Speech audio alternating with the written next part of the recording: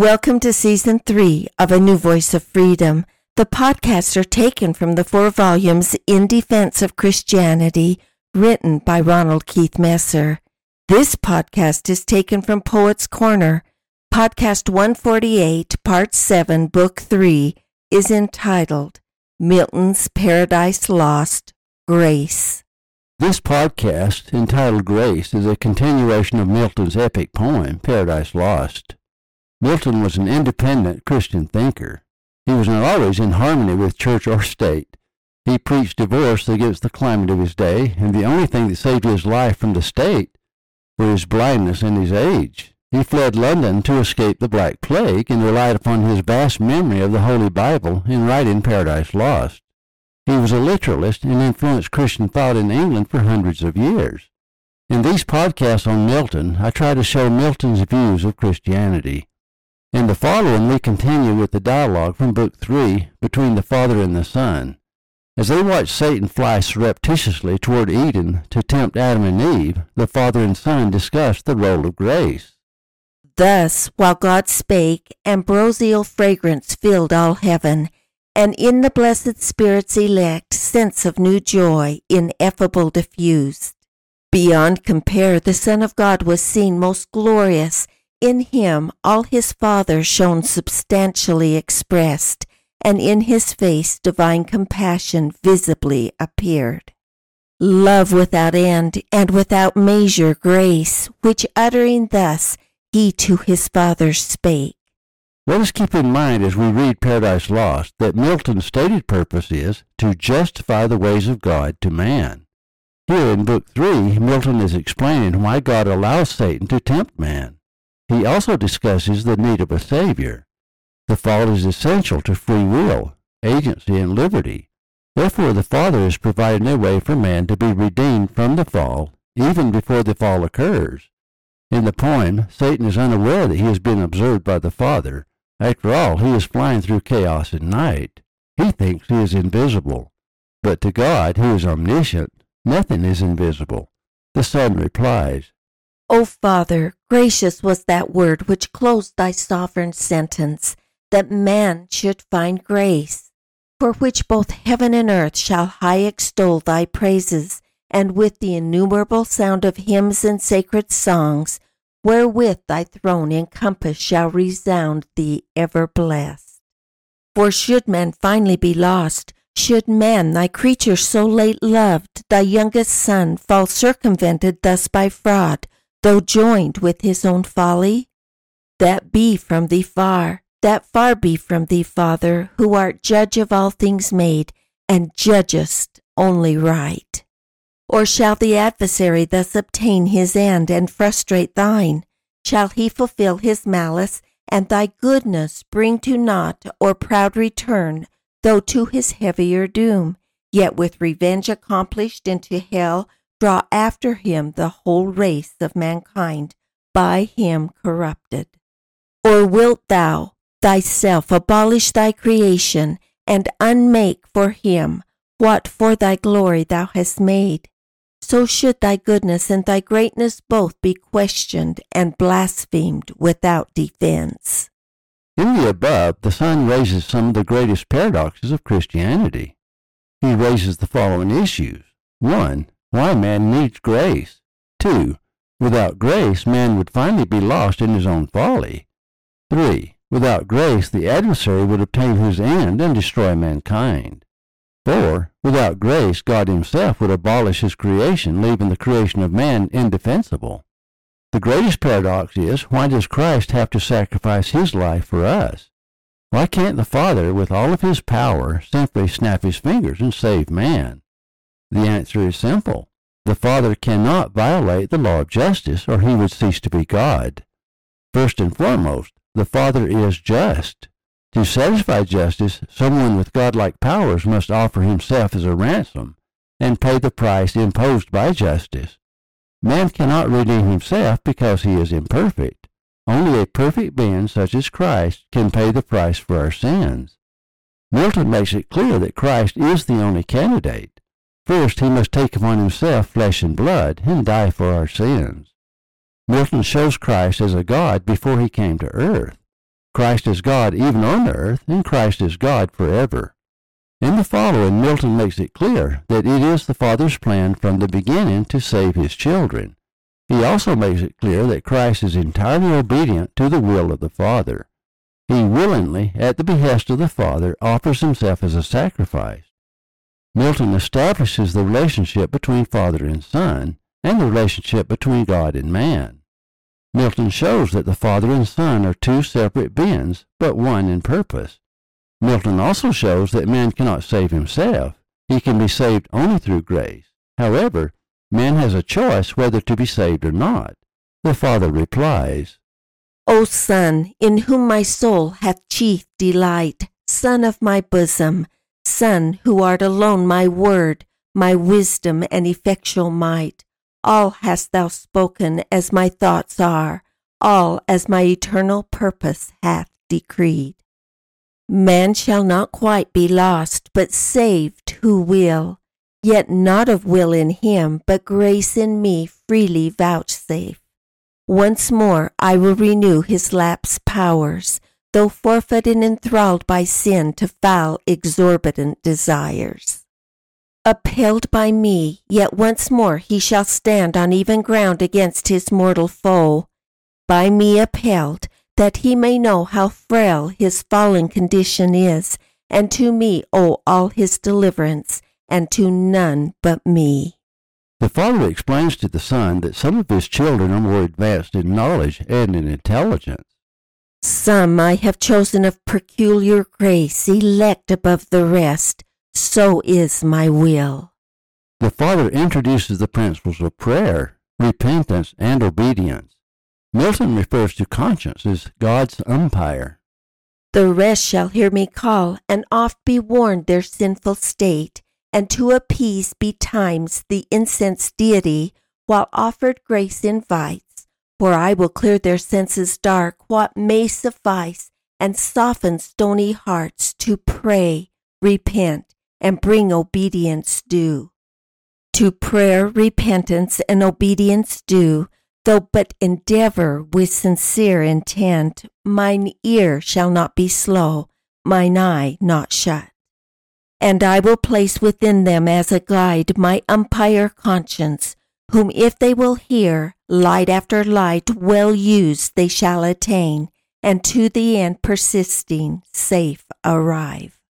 The Father acknowledges man's free will. Those who are sincere will be saved. Those who harden their heart will grow harder still. Nevertheless, he will offer grace to all those who repent. His arm of mercy is extended. On the one hand, justice must be satisfied. On the other hand, grace will be extended. This my long sufferance and my day of grace, they who neglect and scorn shall never taste. But hard, be hardened blind, be blinded more, that they may stumble on and deeper fall, and none but such from mercy I exclude. But yet all is not done. Man disobeying, disloyal breaks his fealty, and sins against the high supremacy of heaven, affecting Godhead, and so losing all. To expiate his treason hath not left, but to destruction sacred and devout, he with his whole posterity must die. Die he, or justice must, unless for him some other able and as willing pay the rigid satisfaction, death for death. Grace, however, can only be given to man if they have a Savior. The Savior must offer himself as a sacrifice of his own free will. He asks, where can he find such a Savior? He is speaking to all of his elect. He was met with absolute silence. All of heaven is mute. Say, heavenly power, where shall we find such love, which for ye will be mortal to redeem man's mortal crime, and just the unjust to save, dwells in heaven charity so dear? He asked, but all the heavenly choir stood mute, and silence was in heaven. On man's behalf patron or intercessor none appeared, much less that durst upon his own head draw the deadly forfeiture, the ransom set. Milton understood that the sacrifice had to be voluntary. Everything the Father requires is according to free will and agency. None are forced against their will, even though the entire future of mankind was in the balance. From the silence, the Son alone steps forward and offers to pay the ransom. Milton made it clear that the law of justice demanded that a sacrifice be made, or justice could not be satisfied. The Savior said, "Behold me then, me for him, life for life I offer. On me let thine anger fall. Account me man. I for his sake will leave thy bosom and thy glory next to thee freely put off, and for him lastly die well pleased. On me let death wreak all his rage. Under his gloomy power I shall not long lie vanquished. Thou hast given me to possess life in myself forever. By thee I live, though now in death I yield, and am his due all that of me can die. Yet that debt paid, thou wilt not leave me in the loathsome grave his prey, nor suffer my unspotted soul forever with corruption there to dwell. But I shall rise victorious and subdue my vanquisher, spoils of his vaunted spoil. Death his death's wound shall then receive, and stoop inglorious of his mortal sting disarmed. I through the ample air in triumph high shall lead hell captive, maugre hell, and show the powers of darkness bound. Thou at the sight pleased out of heaven shall look down and smile, while by thee raised I ruin all my foes. Death last, and with his carcass glut the grave. Then with the multitude of my redeemed shall enter heaven long absent, and return, Father, to see thy face, wherein no cloud of anger shall remain, but peace assured and reconcilement. Wrath shall be no more thenceforth, but in thy presence joy entire. Milton emphasizes the virtues of Christ. He is meek, obedient, and filled with charity. His words here ended, but his meek aspect silent yet spake, and breathed immortal love to mortal men, above which only shone filial obedience. As a sacrifice glad to be offered, he attends the will of his great Father. Admiration seized all heaven, what this might mean and whither tend wandering, but soon the Almighty thus replied. Milton, a devout Christian, does not follow the normal narrative. In common Christian conversation, Christ is always at the forefront. Milton also focuses on the role of the Father.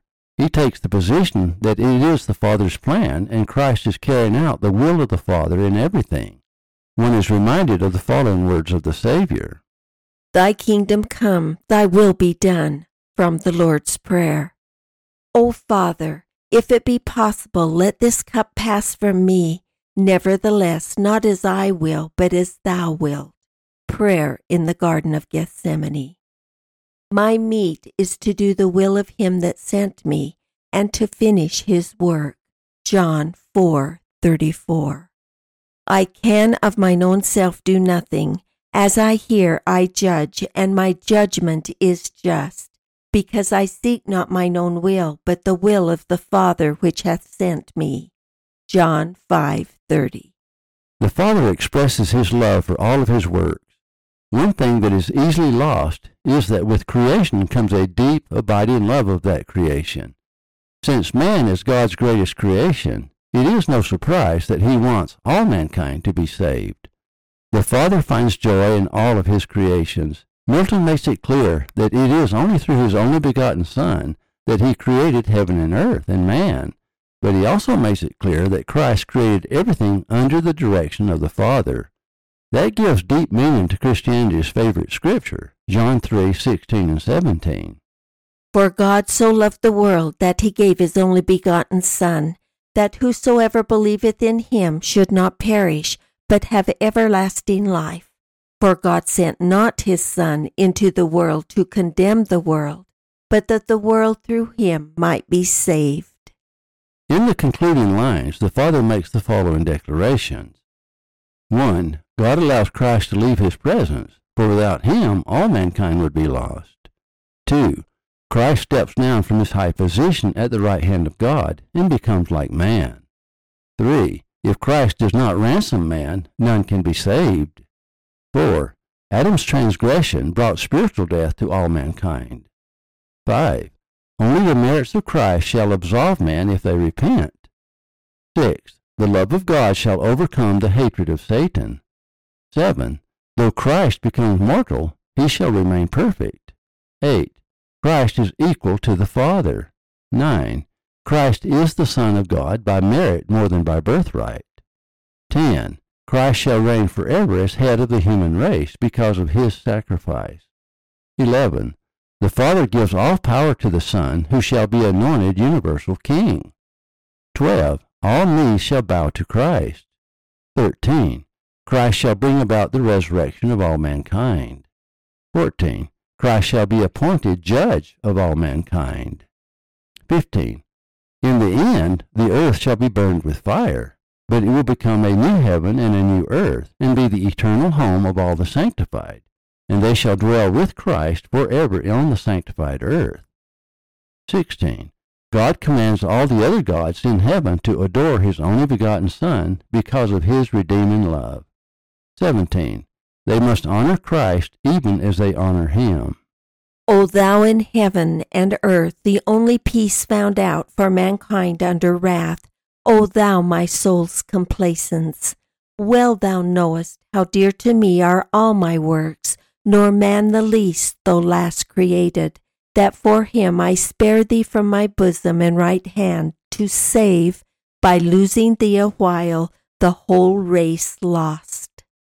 Thou therefore, whom thou only canst redeem, their nature also to thy nature join, and be thyself man among men on earth, made flesh, when time shall be a virgin seed by wondrous birth. Be thou in Adam's room the head of all mankind, though Adam's son. As in him perish all men, so in thee, as from a second root shall be restored, as many as are restored without thee none. His crime makes guilty all his sons. Thy merit imputed shall absolve them who renounce their own both righteous and unrighteous deeds, and live in thee transplanted, and from thee receive new life. So man, as is most just, shall satisfy for man, be judged and die, and dying rise, and rising with him raise his brethren, ransomed with his own dear life. So heavenly love shall outdo hellish hate, giving to death and dying to redeem, so dearly to redeem what hellish hate so easily destroyed, and still destroys in those who, when they may, accept not grace. Nor shalt thou, by descending to assume man's nature, lessen or degrade thine own, because thou hast, though throned in highest bliss, equal to God, and equally enjoying godlike fruition, witted all to save a world from utter loss, and hast been found by merit more than birthright Son of God, found worthiest to be so by being good, far more than great or high. Because in thee love hath abounded more than glory abounds, therefore thy humiliation shall exalt with thee thy manhood also to this throne. Here shalt thou sit incarnate, here shall reign both God and man, Son both of God and man, anointed universal King. All power I give thee, reign forever, and assume thy merits. Under thee is head supreme, thrones, princedoms, powers, dominions I reduce. All knees to thee shall bow, of them that bide in heaven, or earth, or under earth in hell. When thou attended gloriously from heaven shall in the sky appear, and from thee send the summoning archangels to proclaim thy dread tribunal. Forthwith from all winds the living, and forthwith the sighted dead of all past ages to the general doom shall hasten. Such appeal shall rouse their sleep. Then all the saints assembled thou shalt judge, bad men and angels. They arraigned shall seek beneath thy sentence. Hell, her numbers full, thenceforth shall be forever shut. Meanwhile the world shall burn, and from her ashes spring new heaven and earth, wherein the just shall dwell, and after all their tribulations long see golden days, fruitful of golden deeds, with joy and love triumphing and fair truth.